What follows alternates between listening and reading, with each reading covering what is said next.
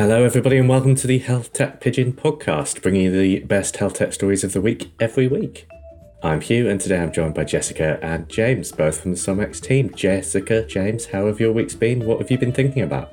Very well, thank you, Hugh. Just come back from a walking meeting at Somex. A few of the team were talking about a lack of exercise, so in true innovative Somex fashion, it's see a problem and then contribute a solution. So, it was let's do our Friday meetings outside then. Let's get everyone on the go. And it was 80% of people walking and 20% of people not walking. So I think those were good numbers. So endorphins are flowing, feeling good. What have I been thinking about this week? Well, I guess the post I put out this week was actually from last week's Health Tech Pigeon, where we were talking about investment. It was about a story about, would you invest 10 grand in digital health if you had it? And, it was the conversation that we had after that. But the post that I did sort of blew up a bit. It's quite a lot of people that saw it on LinkedIn and messaged me, and a lot of comments and all that sort of stuff. And I think it was a little bit misconstrued. I think that people thought I was sort of bashing the VC model. And it's like, no, I'm not bashing the VC model at all. In fact, the VC model is incredibly effective when it's effective. And the ability to put lots of capital behind something, arguably to get product market fit quicker, I suppose, perhaps. But if there is product market fit, to then absolutely load that with capital to then get scale, it's a great model. My question, and I guess the point I was raising, was when you do that for health tech companies and you do that for digital health companies that don't require necessarily huge amounts of R&D and things like that, you're then in this all or nothing scenario of needing huge scale in order to support that VC model. And so it was I was more talking about, like, can we think of this whole system and think, well, where is it best to put that sort of funding, rather than what we're doing now, which seems to be the default, that everyone wants that funding.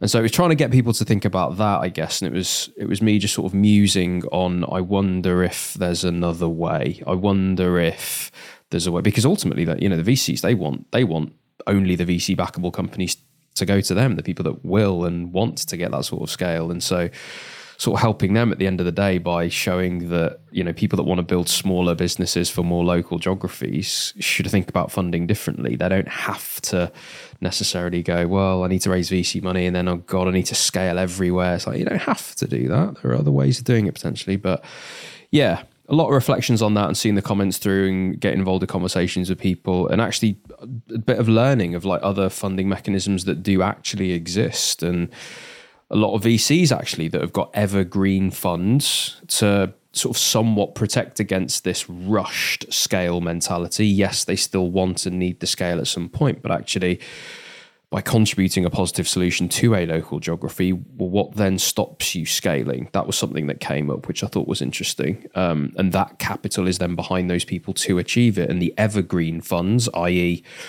the VC funds that don't need payback after 10 years, are more set up for that. I know likes of Octopus Ventures and others have those sort of more evergreen style funds for health tech investments. So yeah, there's a lot of reflections, a lot of stuff going on, but that's, I guess, what I've been thinking about and can continue to be thinking about this week. That's a really interesting point. I wonder, how did those evergreen funds work? Is that just a kind of recognition that health is a longer play than other sectors, and these VCs are understanding and leaning into that, or is there another model? Correct. That literally is it. So the idea is, the normal VC model is that VCs go out and raise a load of investment, say 100 million, from super rich individuals, large companies, all that sort of stuff. It's a very high risk asset class, VC. So people allocate normally a small amount of capital if they're, very high net worth individuals or, corporates with an investment strategy. They'll allocate a small percentage of their capital, which is actually my point around, asking a person at our level, would you invest 10K in digital health? That's the wrong question. Would you invest £100? That's more the equivalent. So for those people, they then invest into that VC fund. That's then managed by the VC firm.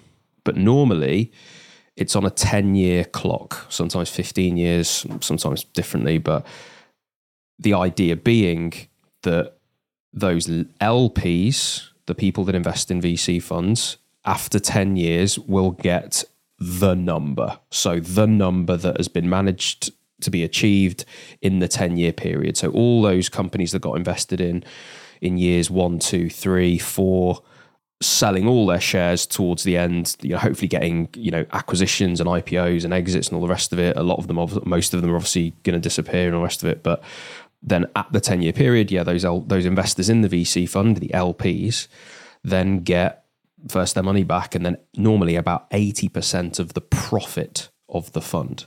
So 80% of that profit will go to the people that invested, and then 20% of the profit of the fund would then go to the people managing it, i.e. the VC firm, the GPs, the general partners. What an evergreen fund does is it says, well, we're actually not going to stick to that 10-year clock. We're going to leave this evergreen. It's a forever fund. It's going to constantly take investment into it. It's going to constantly invest, and it might wait longer for things to come back. And then when they get back, all that money just goes in the same bank account. So it's a different way of approaching capital. It's a different way to make impact. And of course, it's a lot more amenable to healthcare, where things take longer. And it's an indication that those investors, those VCs, and, to some extent, those LPs are willing to wait a bit longer in order to make certain impact. So for people looking at fund structures and people looking at investment and things like that, asking those questions around the terms of the fund itself are actually very important. If a 10-year fund is in year 4 and they're looking to invest in you, well, they're hoping that you're going to exit in the next 5-6 years. Whereas if they're investing in year 1 on a 10-year fund, you've got 9 years. So it's an interesting way to think about this stuff. But that's the model. I'd love to hear from LPs who invest in VCs with an understanding of that model. I think it'd be a very interesting kind of motivation and approach to look at. Not even in a negative way. They are purposely invisible. They are purposely invisible. Coming from someone that dipped their toe into raising a fund at one point, finding LPs at all is a challenge, let alone speaking to them and let alone getting them on a podcast. The VCs themselves are looking for the LPs.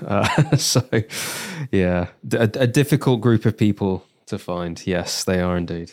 Well, who knows? I know that there's long been a call for pension funds to be invested in, so maybe we'll go and approach some of them and see how they feel. Jessica, what have you been thinking about this week? I know you've been thinking even more about Zoe since last week. I have, yeah.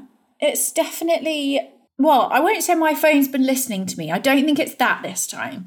But I do think the algorithm has been working. And actually just, like, I'm part of quite a few different WhatsApp groups that are relevant to health tech and a bit broader than that. And there's been so many conversations since we had this chat this time last week about Zoe and wearables and all of that kind of thing in general. And I just found it really interesting, and continues to be some really mixed reviews. Some people like talking about how they've had better results from a solution that doesn't use the CGM, for example. Questions about how personalized the results are, for example, where they've had the same results, or it might be same recommendations, should I say, as somebody else, and how there's a lot of tracking involved, which I know is something that comes up a lot in the kind of wellness space as a real negative, particularly on the mental health side, where you're doing a lot of tracking around food, tracking other metrics, other measurements and that kind of thing, that can make it become quite either obsessive or so frustrating because it's such a lot of work that you kind of then just fall off the wagon because you feel like that's what's required in order to be successful. And that was actually echoed by some posts that I've seen across Instagram, which is my main social channel of choice. And one in particular really stood out to me. It was from a type 1 diabetic who was talking about how CGM had been really game-changing for her and her life and all of that kind of thing, but how insulting the concept of use of a CGM for wellness is to people who are diabetic and need to be able to track their blood glucose for their health. And that ultimately, it comes down to the systemic consumerization of healthcare, which personally I don't necessarily see I don't think it's an entirely bad thing. I don't think it's definitely not a black and white situation for sure, but very much talking about how, use of those kinds of technologies and devices is detracting from people who really do need them. But also how, again, thinking about, the tracking, it's another number to track, and how is that feeding some of these orthorexic cycles that we see, which is an eating disorder that's maybe not quite so obvious. So I'm still sat on the fence, still would be interested to try it, and still, intrigued by the whole thing. Definitely not swayed one way or the other. I've said before, I'm definitely someone who likes to track. Definitely someone who can fall into the camp of too much tracking not being a good thing. And I think there is something about the fact that, optimizing your health is a good thing. But creating a huge divide between people who need certain support to basically survive versus people who are optimizing, I think it's just a really challenging debate. I don't think there are obvious answers, at least not any that, and no conclusions that I've personally come to. Frustratingly, I see both sides, still intrigued because I'm one of those people who are innately interested in these kinds of technologies. But my biggest conclusion is that the wearables market is so crowded, and actually figuring out what's good and not so good is really difficult and largely falls down to the individual. There's not lots and lots of regulation. There's not lots and lots of research.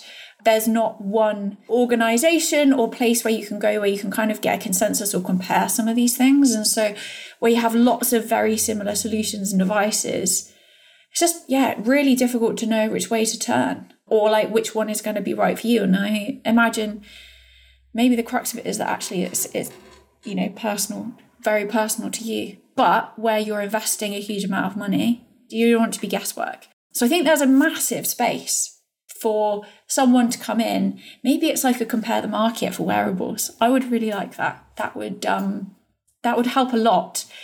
Help me figure out whether Whoop, Aura, Apple Watch, Fitbit, what's going to be right for me based on what I want and what I need.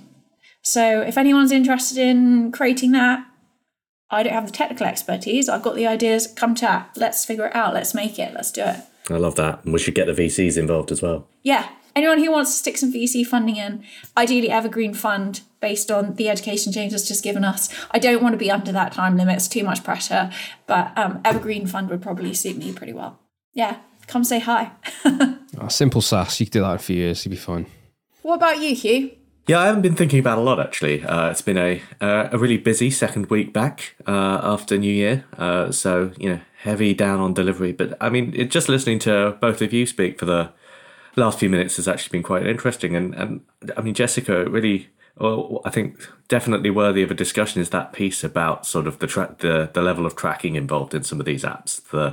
How far do you come? How do you form those habits of tracking? I mean, one of the reasons I guess I've never been super successful with a lot of the kind of tracking heavy applications out there when it comes to health is I find it impossible to form those habits. And, in the rare occasions that I do, the behavior does become obsessive to a point of slightly degrading other things. I do wonder, just looking at sort of Zoe and the kind of consumerization of healthcare more generally, whether there's actually a wider discussion to be had on this podcast, whether we have it now, probably not, just about whether that sort of VC model and how we get people involved and how we get sort of levels of investment to see which of the apps that are the most successful, which are the ones that should be getting investment even before that kind of consumer compare the market piece comes in. I think there's another stage to that as well, though, that you're absolutely right that, it's for a certain type of personality, it's very easy for maybe not as even a certain type of personality, but for some people it's very easy for these things to become obsessive. I don't think that there is loads of research out there, and I could be totally wrong.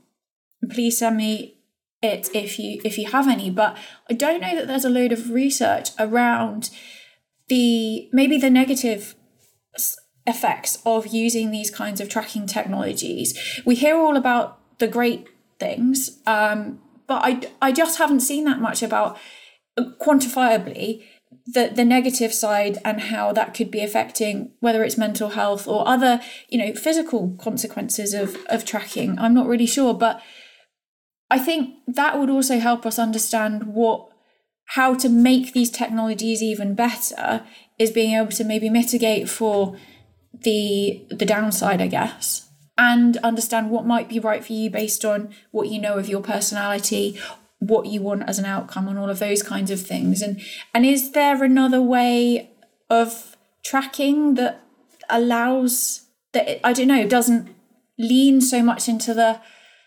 obsession for people who are maybe more likely to feel that way? I don't know, but I think that there's definitely a gap in my understanding, at least, and n equals 1 of the drawbacks, the downfalls of these things, which ultimately we see as super positive and great, and it's amazing to be able to have such a much clearer picture of our health than we ever have been before at our fingertips. But what are the drawbacks to that? What is the downside and the negative? Because we're talking a lot about mental health at the moment, and I can imagine that this kind of thing can absolutely be feeding into that.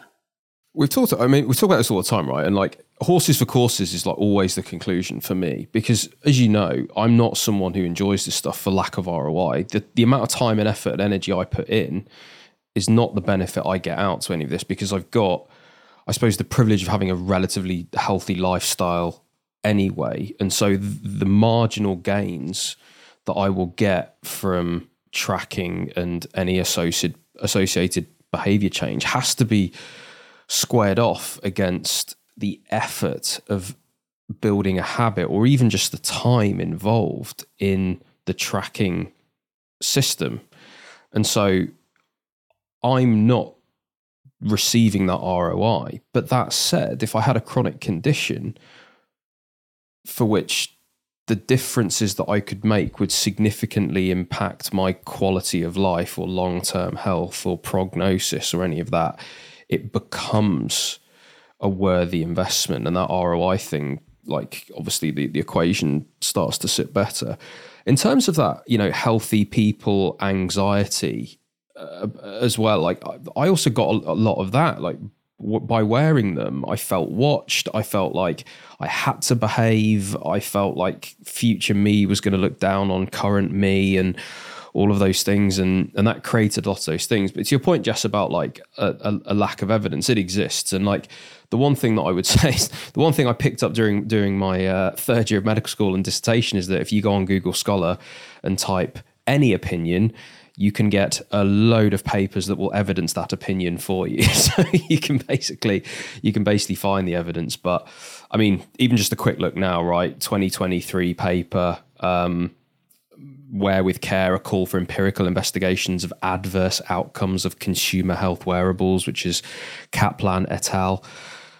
And yeah, it's all talked about in there. So, and that, pulls together quite a lot of papers. It's more of I think it's more of an exploration than an actual study itself, but it might be a literature review, but I'd need a bit of time to go through it. But I mean, there's lots of this stuff around, and I think you're right. I think some sort of central trusted brand that can do a lot of this kind of almost analysis for you. You could even do a questionnaire of the type of person you are and how you react to sort of stuff and the sort of life that you have, and get an honest view of like, okay, well, this wearable might be right because it's very little upkeep, it's very little day-to-day stuff, and actually we can identify that you're going to get the most amount of benefit if correct your sleep. Sleep's the issue. This is the best one for sleep. This is the or whatever it is.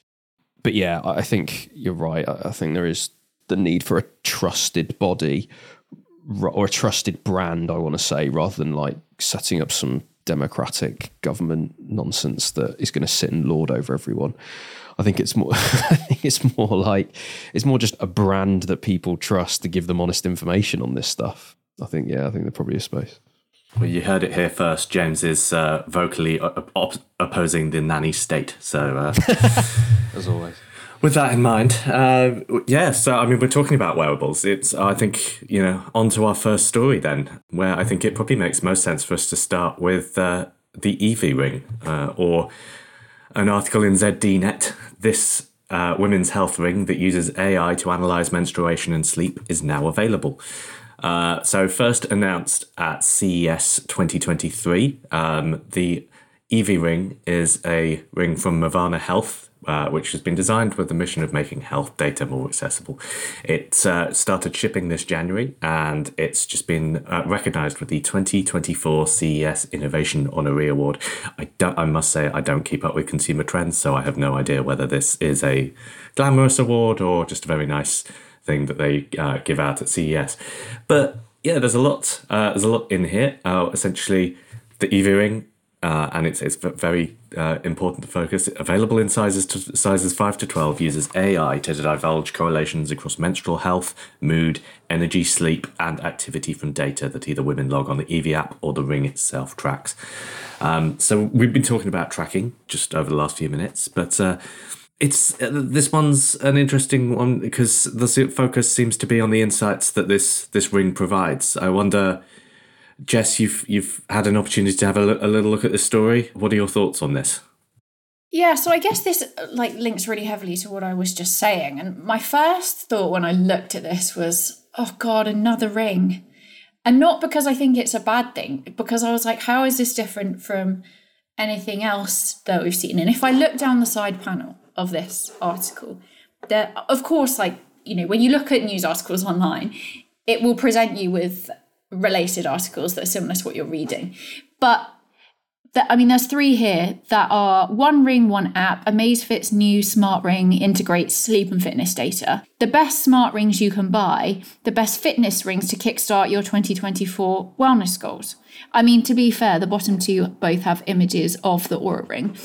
It's so difficult, which to sort the wheat from the chaff. And I think what's interesting about this, in all fairness, is that this one is specifically for women's health. And I've seen a couple that are for women's health, and they're all very early stage. This one is specifically for women's health. As you said, it's analysing menstrual and sleep data. It's providing lots of different biomarkers around women's health, or should I say digital biomarkers. And it's also doing things like it's connecting up reported mood with menstrual cycle and other things, which in fairness, I have the Flow app that also does something similar, but that's obviously largely self-reported. And so I think for this, it would be interesting if you were looking for something very specific around, I guess, a more precision way of maybe tracking your cycle and some of the symptoms that you're experiencing throughout your cycle, whether that was for fertility or you maybe had suspected endometriosis or managing PCOS or something like that. And I think this could potentially be good for that. But the other issue I think is that they are all pretty early. And so understanding the accuracy is a difficult thing. So an example of this is that I'm also really intrigued by the Oura ring. I think I mentioned I have a couple of friends who have used it. They rave about it. They've used it in terms of as part of their fertility journey, because it then linked to natural cycles or something like that. And it was, it was easier than sticking a thermometer in their mouth or checking their temperature that way. It was more automatic, etc., and they didn't have to remember to do it. And it gave really good sleep insights, but the step tracking was off and some of the activity data was off.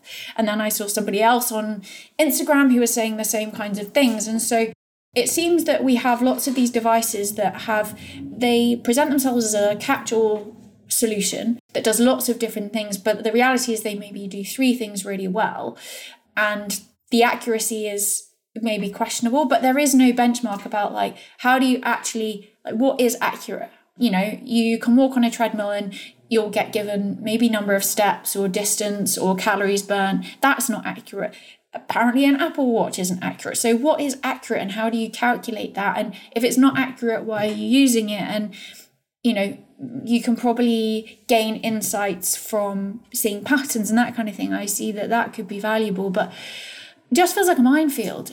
And every time I think, maybe I would try X, then I see something like something new come along like Evie, and I think then that throws me, and I think, well, maybe that would be better. Maybe I should try that. It's confusing, and I live and breathe this stuff. I work in this space, and I think I'm pretty informed to be able to make a good decision. The reality is that probably whatever you choose would help in some way. And I do think it's really exciting. I'm not writing this off at all. I think, it's cool that there is something that is focused on women's physiology, women's experience of health, etc., etc. But I also quite like that the design is slightly different to most of the other rings that I've seen. So that's one thing that has stood out to me. But it's such a crowded space. We need somewhere to basically do the hard work for us and figure out what is going to work for me as an individual, and in terms of functionality, what is the high quality, what is going to give you the high quality results, the accurate results, and I guess, just transparency in how that accuracy is calculated, I suppose. I think it's interesting, and I think it's a cool device, but it is another tracking ring. It is another tracking device. Well, it's funny, since I looked up that paper, I've had a little glance of it, Wear with Care, a call for empirical investigations of adverse outcomes of consumer health wearables, Kaplan et al., 2023. They talk about trust in here, actually, and there's an interesting concept that, by the way, this is not actually, this article or this investigation, this, what would you call it, literature review or whatever, isn't actually against wearables, but what they're just highlighting some areas that do perhaps need looking at, and they pull out trust very specifically here. And what they're basically saying in this is that by the time something hits market, there is just a general trust with the public that this information that they're getting is accurate. And actually, when you go one stage further than that and one stage removed from that, then the insights that are then generated, and then to go again, the behaviors that are then suggested that to go again, you will then take up. There's a big sort of Chinese whispers element there of essentially trusting the base truth of, is the information accurate? And if the information's accurate, is the system that we put that information, i.e. normal values and all the rest of it, is that accurate for me? And this sort of, I suppose, ruse of personalization and how personalized is it really? And all of that information, like, it's funny. I thought the other day, right? I'm going to go on a tangent here. I thought the other day, when Jess, there was some like finger prick blood test stuff. I think it was your fertility test or something like that. Do you know what it was? It was the folate B12. The folate B12 number that came back that was high. And we were talking, I'm just giving away your medical information here, but like slightly high out of normal range, like nothing major, like whatever, just slightly high B12. It was slightly high, and, we take certain things like folate B12 spray being one of them, like a supplement, like blah, blah.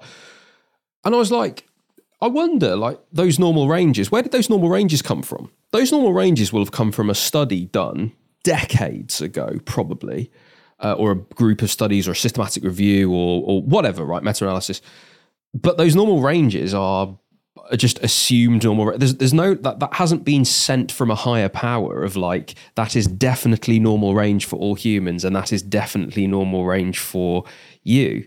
It's very difficult to know, like, okay, it came up as slightly high, but is that slightly high? And I don't know. As I say, there's an element of trust with the healthcare system. We're seeing this with huge amounts in AI and all the rest of it, that we do just trust historically what the doctor has said, what the clinicians have said, and we've trusted that.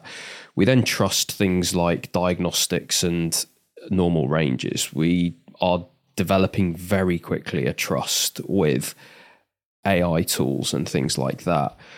And where it comes to wearables, to bring this round, I think where they are at market en masse, I think there are a lot of assumptions that are taken as facts. And that's what I worry about with wearables a little bit.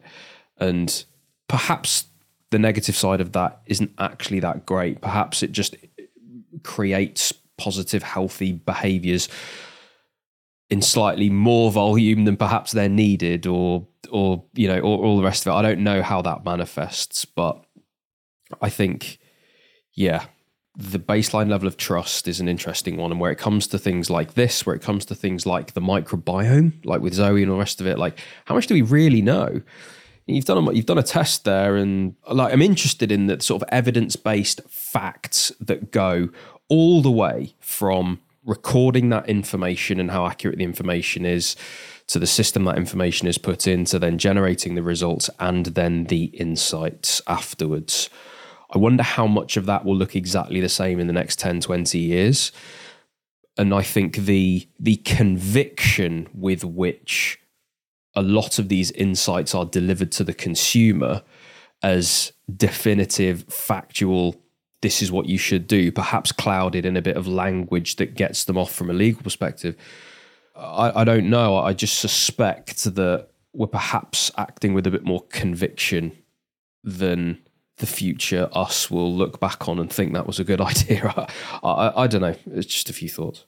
One thing that's also made me think about is like, obviously wearables, digital biomarkers, even, much easier access to proper biomarkers. It makes me wonder, obviously now we have such a much clearer picture of our health, which I think is amazing. And I've said that, I think it's super helpful.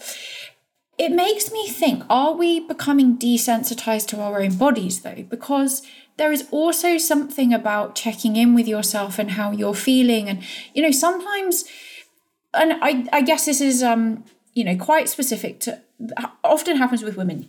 There's something that just feels off with, maybe it's your period, maybe it's your cycle in general. It just feels off. And you go and get a blood test, you go and get a blood profile done, and everything comes back normal, but it just doesn't feel quite right. And don't get me wrong, obviously not feeling quite right doesn't give you an answer, but your step tracker could tell you that you've not done enough steps, but actually you might feel really tired or your legs are aching or something like that, but actually do you override the feeling in yourself with the number that you're seeing? I don't know. I just think that there's something about becoming desensitized to how you feel and the things you observe in your own body, which are also really critically important. And I think it links to trust, as you were saying, because we should be able to trust ourselves in how we're feeling, the things we notice and observe about ourselves. And I think we should be able to trust the data too. But I just wonder whether in an age where you can see your health on a dashboard of an app, that in some ways is, de-skilling us in terms of what we understand of how we present with our own health. I can perhaps give both sides the argument here, because I'm someone that definitely, if I'm tired, I'll just sleep more. If I wake up and I'm tired, it's probably because I didn't sleep very well and I'm aware of that. I went to bed a bit late. It's pretty clear. I don't need a graph to tell me the quality of my sleep. That's very, very personal to me. But I think it probably comes like that. This is probably an argument again around true personalization and normal values. And what is the normal range of heart rate? Normal heart rate is, they might say between 60 and 80 beats a minute. They might say around about 72 beats a minute. They might say this, might say that. But the normal heart rate of a cross-country skier versus the normal heart rate of a sedentary, obese, chronically dehydrated person is not the same as a cross-country skier. And actually, getting certain tests, this is an extreme argument, but getting certain tests done, that's going to be a wildly different conclusion as to how, healthy someone is. Like, an infection is going to show itself in that latter person. Tachycardia, fast heart rate, is going to really show itself. But if a cross-country skier goes and gets baseline level of obs done, and it's like, oh, your heart rate's 68, like, you're actually quite healthy and you're quite fine. Actually, that's really tachycardic for someone that's got a baseline heart rate of 40 or something.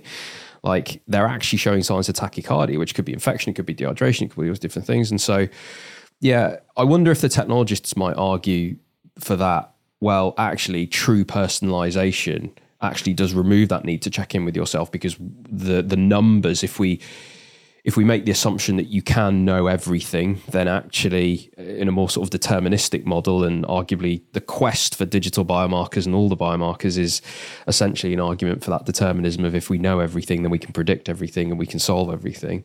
Then actually perhaps we just haven't discovered the right biomarkers yet. Perhaps there is a world where you don't need to check in with yourself in inverted commas, but I don't know what perhaps that argument would be.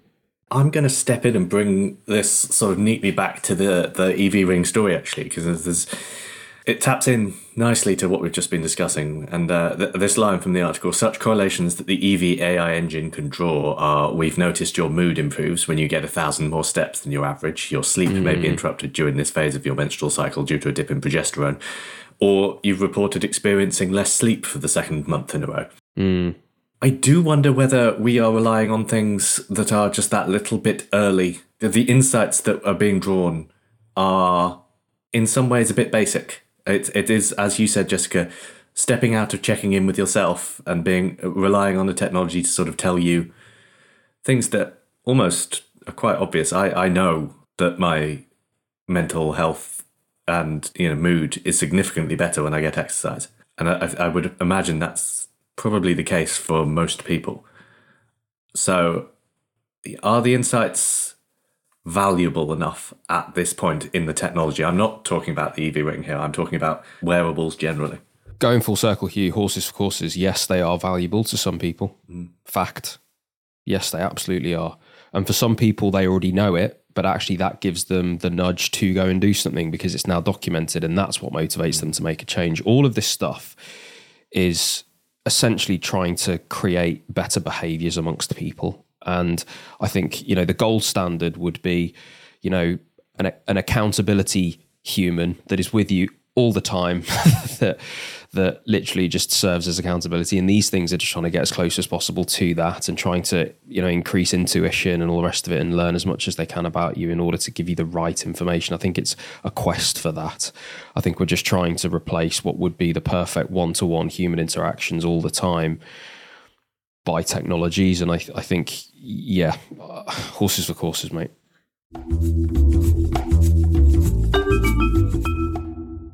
So our final story comes to us from Femtech Insider. QVIN's QPAD makes history with first FDA approval for menstrual blood health testing. Jessica, this is one I know that you've been quite keen to talk about. Can I hand over to you to run us through it? Of course, with pleasure. So first things first, spelt QVIN, pronounced Quinn, which is derived from the Danish word for woman, which I won't try to pronounce, but it's something between the two. And basically, this story has blown up over my LinkedIn this week, and I know there are a lot of people who are really excited about it, and I count myself among them. But essentially, what Quinn have done is created a menstrual pad, which can then be used for testing different biomarkers. In this instance, it has actually received FDA approval for testing one of the biomarkers, and that is the HbA1c. So I did a little bit of digging to understand a little bit more about how it works, what they're doing, and all of that kind of thing. And one thing that I got really excited about, not least that it is a women's health product that is FDA cleared, which is huge news. Like, it is massive, and I think sets a really exciting precedent for the rest of the year and the future for other similar products in this space. But it is a biomarker test, admittedly only testing one thing for the moment, but compared to lots of other products that do similar things in the space, it's actually relatively accessible from a price point perspective. It's, a consumer product at this stage, but it is only $49, which is quite significantly lower than many other biomarker tests, lab tests that are on the market.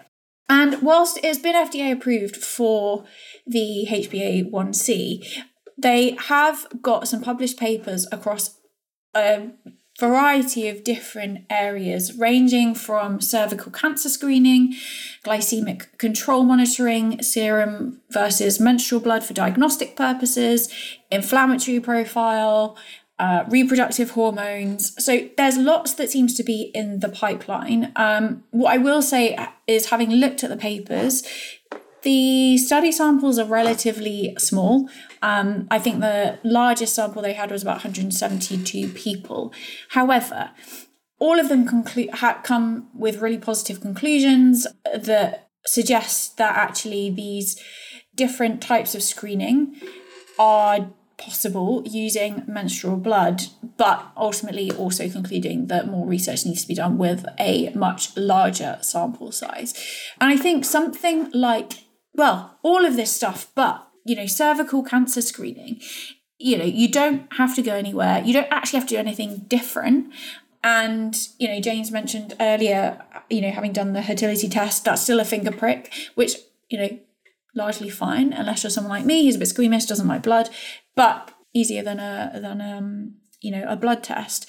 It's painless, it's easy, you're already menstruating anyway, it's making use of that. I think, pulls down so many barriers for people who would be less inclined to explore this stuff. And these are all areas that lots of people could benefit from, or, understanding reproductive hormones and that kind of thing for people who are, suspected endometriosis or PCOS and that kind of thing. I think so helpful. And also I think, clearly this is not like a CGM where you have that continuous blood glucose monitoring, but where it's a lower price point like that, I guess it would encourage people to be able to check more frequently those kinds of things. And so, speaking from personal experience, as someone who was diagnosed with PCOS several years ago, my most recent panel has shown that I actually don't have PCOS anymore, and I didn't know that, and that's exciting. And I think, there is sometimes, for things that maybe can be reversed or can be improved, knowing that actually the intervention that you've done is making a difference is, super encouraging and motivating. Or if it's not, then it gives you the opportunity to maybe to change something. And I think, this links really well to what we're talking about with wearables. It's amazing to be able to have that personalized insight into your health in this space in particular, which has just stayed behind this curtain, is remained elusive to most women, I would say, in truly understanding their body in this way. One thing that really stuck out to me, which is not related to technology necessarily, is there's a stat on their website that says 1.8 billion people go through menstruation at any given time, or any given month, should I say. That number really surprised me, because there's nearly 8 billion people in the world, 50% of them are women. Less than 50% of them are menstruating. And I appreciate, obviously, it's in kind of the mid part of your life where you would be, but I guess it feels like it goes on for a huge part of your life. It doesn't really, but I would have just expected that number to be way higher. And, that probably speaks to my naivety, but that really caught me off guard. I wasn't expecting that. Which also speaks to, an aging population and all of that kind of thing, but I thought it would be higher. So overall, I think it's really exciting. I think, this marker in the sand of FDA approval is a huge milestone, and I think really sets a precedent and the agenda for what we can expect for women's health in the months and years to come. Yeah, I agree. It's convenient. It's clearly, it does what it says on the tin. It's got the FDA approval. And I guess one of the things I like most about this is that some of the conditions that they mention are things like fertility issues, endometriosis, things that I suppose historically and even currently are difficult to diagnose. They're difficult to pick up. They're surrounded by stigma, and endometriosis particularly. It's a really tough diagnosis. The diagnostic odyssey for people with endometriosis can be really horrible. And actually, these types of conditions, finding a way to make the diagnostic element and part of the journey easier can only be a good thing. It talks about as well diabetes and measuring average blood sugar levels over 3 months and things like that. I think, and to your point, Jess, removing an invasive test, I think benefits all round. I think why the heck not? Sort of thing we should be seeing. Thanks both. That's been a really enjoyable episode. This was the Health Tech Pigeon podcast, analysing the week's news and views, so you don't have to. You can read all the stories and get some of the best events, pods and jobs in health tech by going to the website at healthtechpigeon.com. Speaking of events, there is one event which you need to get your skates on for. We have our very first Health Tech Podcast Live coming up on the 29th of February.